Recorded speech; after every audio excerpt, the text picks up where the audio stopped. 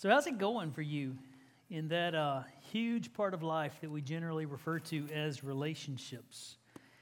It's kind of a catch-all term that really encompasses everything. I mean, it's friends, it's family, single dating, marriage, sexuality, gender, orientation, preference. We just kind of throw the word relationships over all of that. Can you relate? Roommates, classmates, till death do us part mates. Single for a season, called to be single, reluctantly single, strategically single. Mother, father, sister, brother, grandparent, uncle, aunt, cousin. Boyfriend, girlfriend, hanging out, talking, going steady, dating. Gay, straight, bi, male, female, neither. But you don't know what I've done. But you don't know what's been done to me. Can you relate? So this relatable thing we're getting into for the coming weeks surely doesn't offer easy answers to some complex stuff. But what we pledge to you in these coming weeks is an honest look at truth from God's perspective. Bottom line is that the one who made us relational, the one who made us relatable, is the secret to doing this thing called relatable. Reality is we're wired by God to be relatable.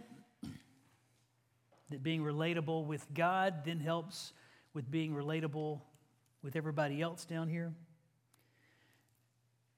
That the grace and truth of Jesus is what we need for healing and help in all aspects of relationships. And that the whole deal that we call relationships, from single, dating, marriage, or not, it's all a matter of being made relatable by Jesus. Let's dive right in with some relationship traits that are either, depending on which side you've landed on, they're either thriving or toxic, or they could be flourishing or flushing.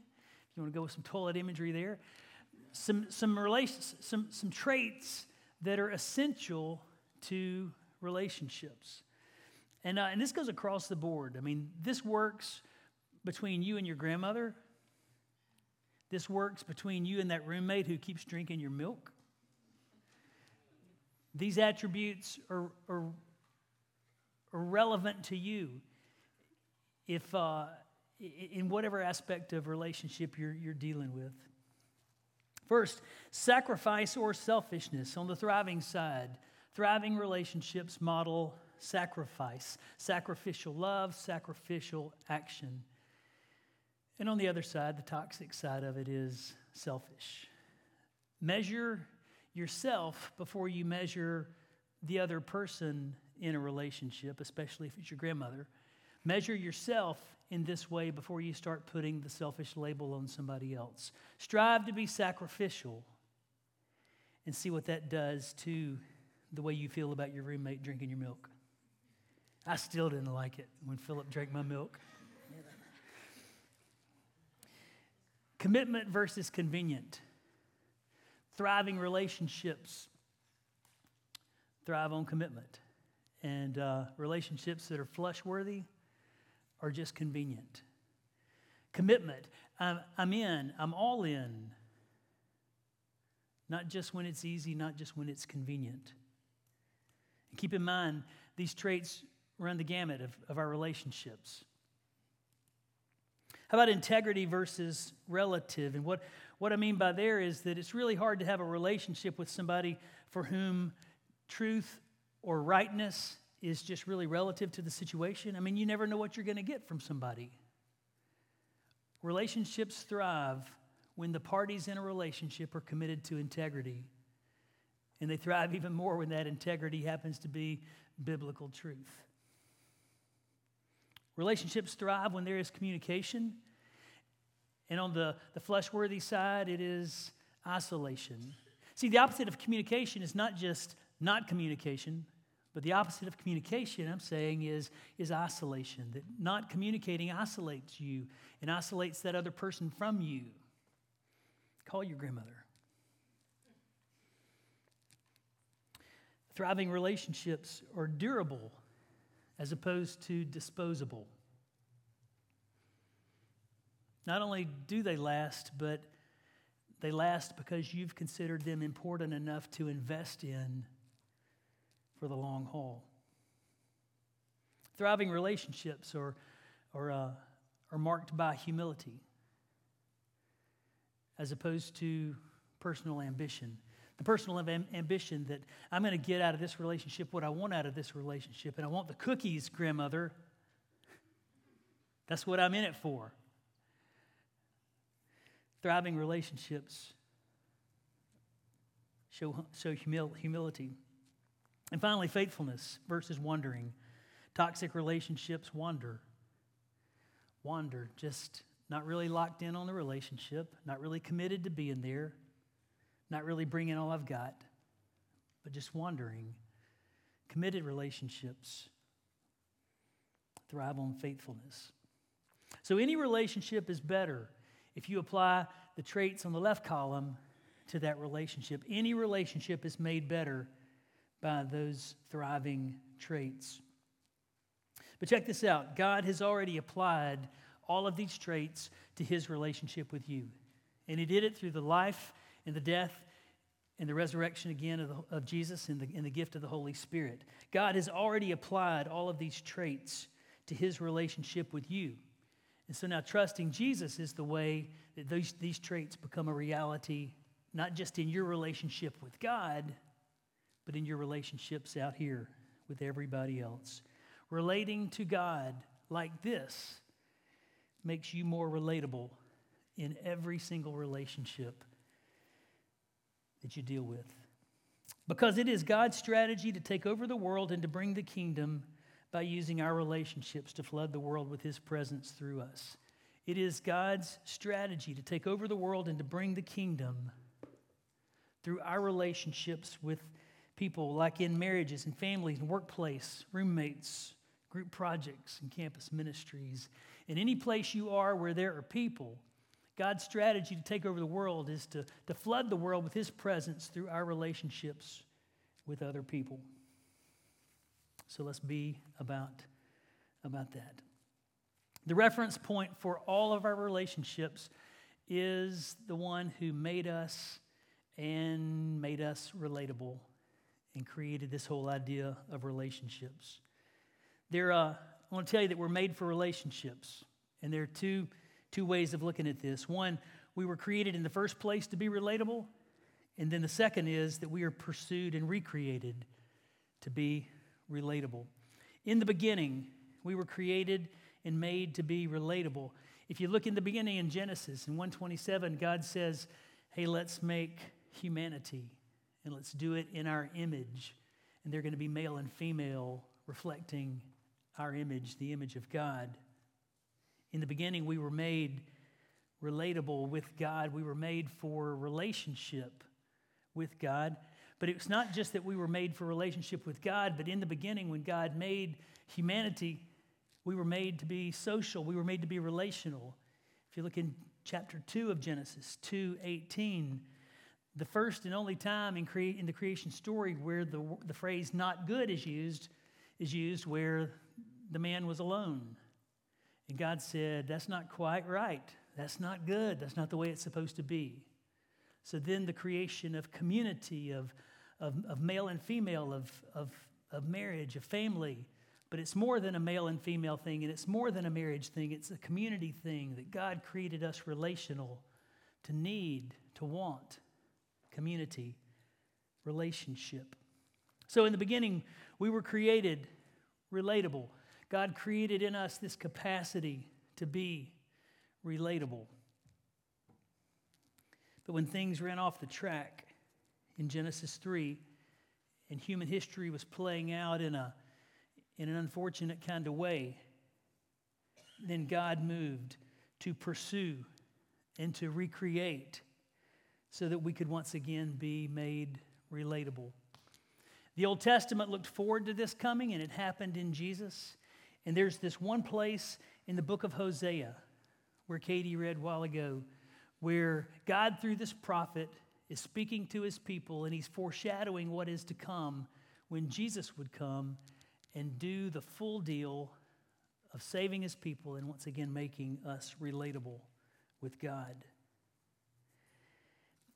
So last week it was Joel, and I assigned you homework to read Joel, and well, Hosea is about 4 times as long as Joel, and I don't really know, especially on a week where there are a lot of tests. I'm not even going to assign it, but let me just highly recommend that you get around to reading Hosea.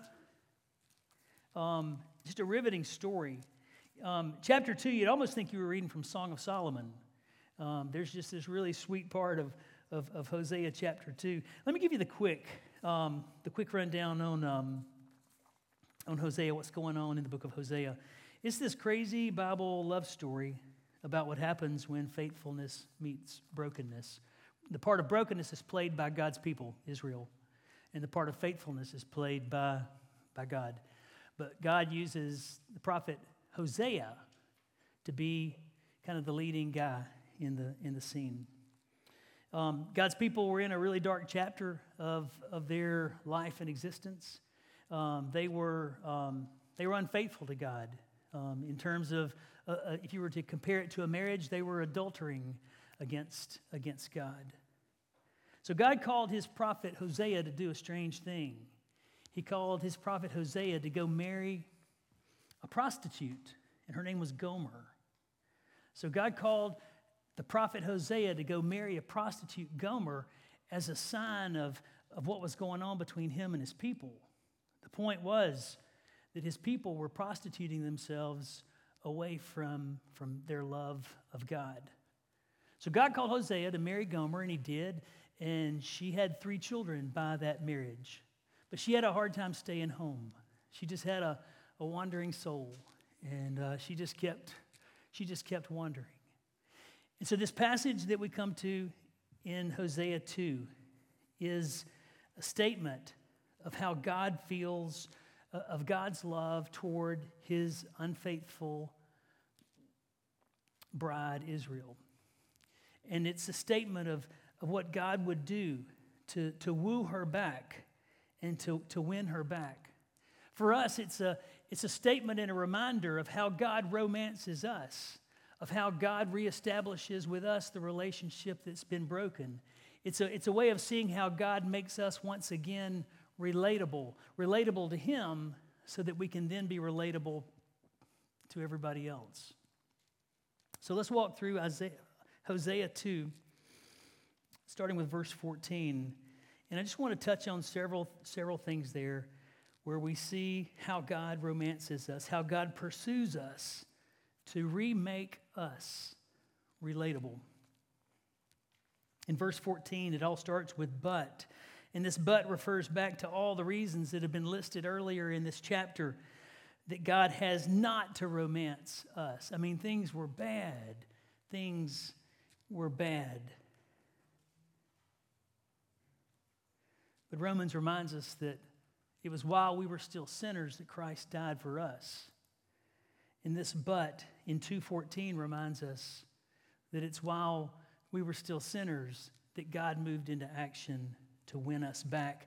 But then I will win her back again. Hey, would you bring to mind something that you think is unlovable about you? Would you just bring to mind something that you think is unlovable about you? Now, would you just kind of click and drag that over to the trash and drop it there?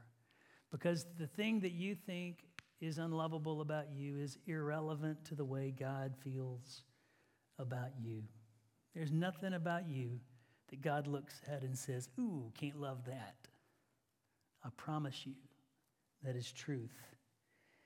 And that's how this gets started. In spite of all the reasons God had not to romance Israel, he did anyway because of his deep love. But then I will win her back once again. And God feels that way about you.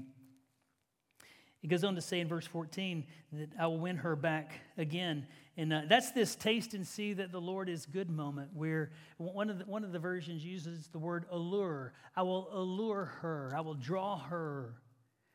I will show her how good it is to come back to me. And so it is that God allures us and draws us back to him. Even in our wandering, draws us back with his magnetic goodness. He goes on to say in verse 14 that he rescues her. And that's in another version, it uses the word rescue to describe that when he leads her out into the desert. See, the desert was a symbol of rescue to God's people, that they had been rescued from Egypt through the desert. So to lead her out into and through the desert was a means of rescue, and every good romance has a rescue story. Like when I was a kid coming up, the classic rescue story was always the woman that got tied up on the railroad track, and there was a train coming. And and so the hero unties her and rescues her from the train track. There's always a rescue story in a good romance. And there is one here where God rescues his people. Hey, I don't know what brokenness or bondage or what rescue you might feel a need for, but there's probably a part of you that feels like it needs to be rescued. Well, part of God's love story, God's romance of you, includes his rescue of you from that which would take you down, which would take you under. And I don't mean to say that it's going to be a quick fix, and I don't mean to say that it's going to be easy. But if you stay with God for the long haul, whatever it is that needs a rescue in you will find its rescue in the strong love of our God. In verse 14 still, there's heart language. I will speak tenderly to her there. I will speak to her heart. You see, God speaks tenderly to our hearts, to the place of our deepest hurts and to the place of our highest thrills. God meets us right there. God romances us not with a quick fix, but with a long-term relationship. Look at 2:15. I will return her vineyards to her. Vineyards, it takes a while for grapes to grow. It takes a while for the vines to grow to where they produce, and then it takes a while for the grapes to grow. This is a symbol of a long-term relationship, a reminder of God's promise and God's provision. Not a quick fix, but a long-term committed covenant. God is in it with you for the long haul. The basis of you being made relatable with God is that he is in it with you for the long haul. And when he's in it with you for the long haul, then that has impact on all our other relationships down here. Verse 15 speaks of the valley of trouble, or maybe the valley of Achor if you're reading a different version. But this was a scene of a failure where the people of Israel had committed a sin, and there was a great failure, and there was heartache attached to this valley of Achor because of disobedience. So for us, that raises the question, what are the hurts in your life about which you wish you could feel hopeful? God cares intensely about those things. Is there a failure in your life, in your past, that haunts you, that still haunts you? Well, God would meet you there in your valley of trouble and turn that from heartache to hope. Still in verse 15, God romances us with a two-way relationship. She will give herself to me there as she did long ago when she was young, when I freed her from her captivity in Egypt. So it's not just God loving his people, but it's his people now loving God back. This way that God rescues us and makes us relatable all over again by reconnecting us with him, it grows to be a two-way relationship, something that we participate in, not just something that he does. To verse 16, it's about love over power. The day comes when you will call me husband instead of master. You see, God's not looking to rule your life. God just wants to love you. And God is making you reconnected to Him in relationship by His great love, not by force. Verse 17 speaks of real change. O Israel, I will wipe away the names of Baal from your lips. You will never mention them again. That the way God romances us and rescues us and makes us relatable all over again is to work real change in us by the power of His Spirit. Verse 18 speaks of security. The image is here of, I will remove all weapons of war from the land. But the security that we have in God is bigger than a physical kind of security. It's eternal, it's spiritual in nature. This is how God is reconnecting us to Himself. And then to verses 19 and 20, we just hear the string of vocabulary words, the vocabulary of a romantic God. I will make you my wife forever, showing you righteousness and justice, unfailing love and compassion. I will be faithful to you and make you mine, and you will finally know me as the Lord. How would you like to be loved like that? Well, that is exactly the kind of love that the Lord has in mind to give to you, and it's that kind of love that reaches into your life and reconnects the relationship that's gotten a little cloudy or murky. And when that relationship gets transformed, then these relationships get transformed. And that's what this whole thing about relatable is all about. Getting our relationship with the Lord clear so that our relationships down here are clear. The passage wraps up in verse 23 with this pretty amazing section where you have to understand what happened in chapter 1 to understand what's happening here in chapter 2. But there's this renaming and reversal where God in His faithfulness renames Israel and the bad things that happened in chapter 1 get reversed and turned into blessing. Here's the quick of it. When Hosea's prostitute wife Gomer had the 3 babies, God told Hosea what to name the babies. And the first baby was to be named Jezreel because that was where they were, and it was where it happened, and it was just kind of a reminder of, you're in a bad place, so we're going to name your baby that. The second baby was born, and the second baby was named Not Loved. Not Loved, a cruel name to name a baby, but it was for a prophetic reason. And the third baby was named Not My People, as a prophetic statement that because of Israel's faithlessness, they had made themselves not God's people. So now we get to the end of this string of blessings of the way God is pursuing His people. And He says, here's the thing that's left. I'm about to change some names. The child that was named Jezreel, we're going to leave his name Jezreel, but we're going to go with the original meaning that was intended. The original meaning of Jezreel is God plants. The Jezreel Valley is this fertile valley where things grow that God would plant. It's a way of moving on from the past and moving on into a faithful future with God, that He renamed that child Jezreel. The second baby gets renamed Loved. The one that got named Not Loved, no, we're going to name this baby Much Loved. Yes, you were loved. Absolutely, you were loved. And then the third that had been named Not My People because Israel had forsaken their identity as God's people. Now that baby is going to get named Mine.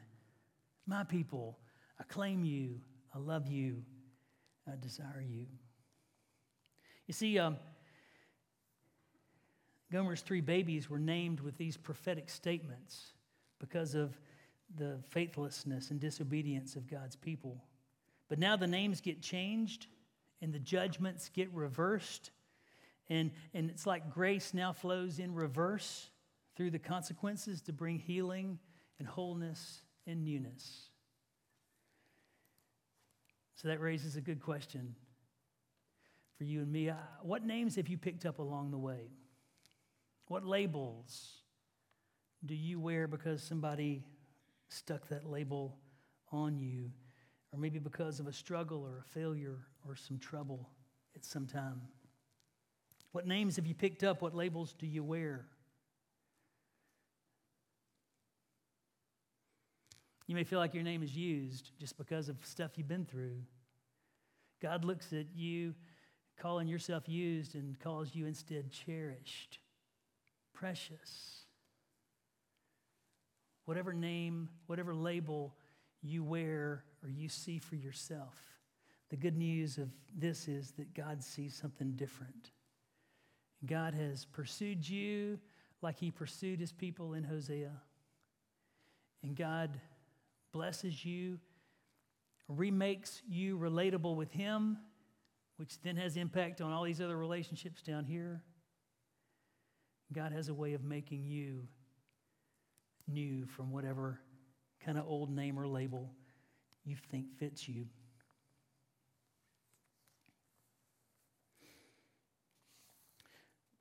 So for every relationship matter that we're going to be talking about, it really all comes back down to this, that in the beginning we were wired to be relatable.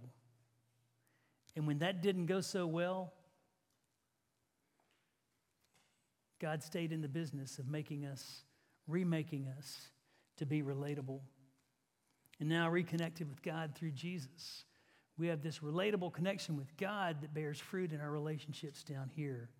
And what we're going to do in the weeks to come is to explore the relationships that we have down here in light of the fact that God made us relatable in the beginning, and in Christ, God has renewed us, remade us to be all that he intended us to be in the first place. Look forward to doing that together. But for now, let's pray and consider these things in prayer.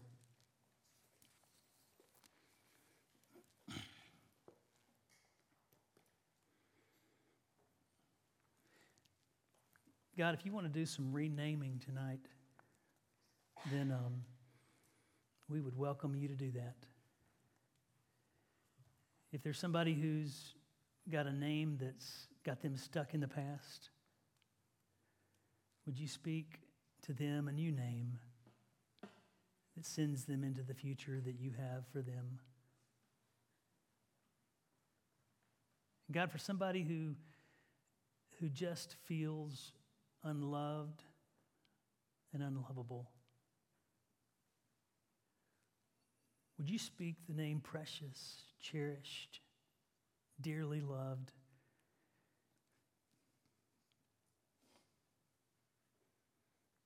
For one who feels apart from you and isolated and alienated and not yours, would you claim that person with the simple word mine? Would you speak the word mine over one who needs to know that they are yours?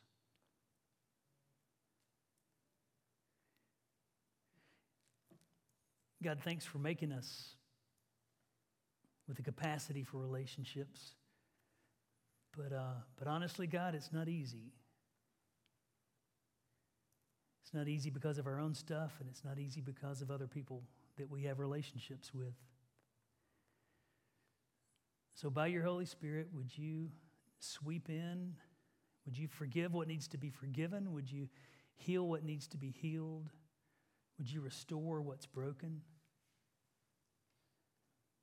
Would you reconnect us with you by Jesus?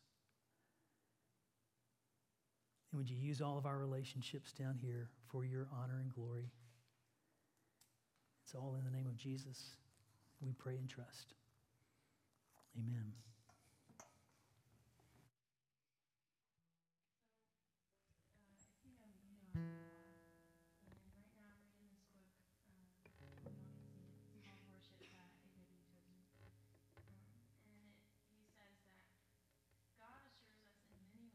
His worshiping people will be a purified people, a people delighting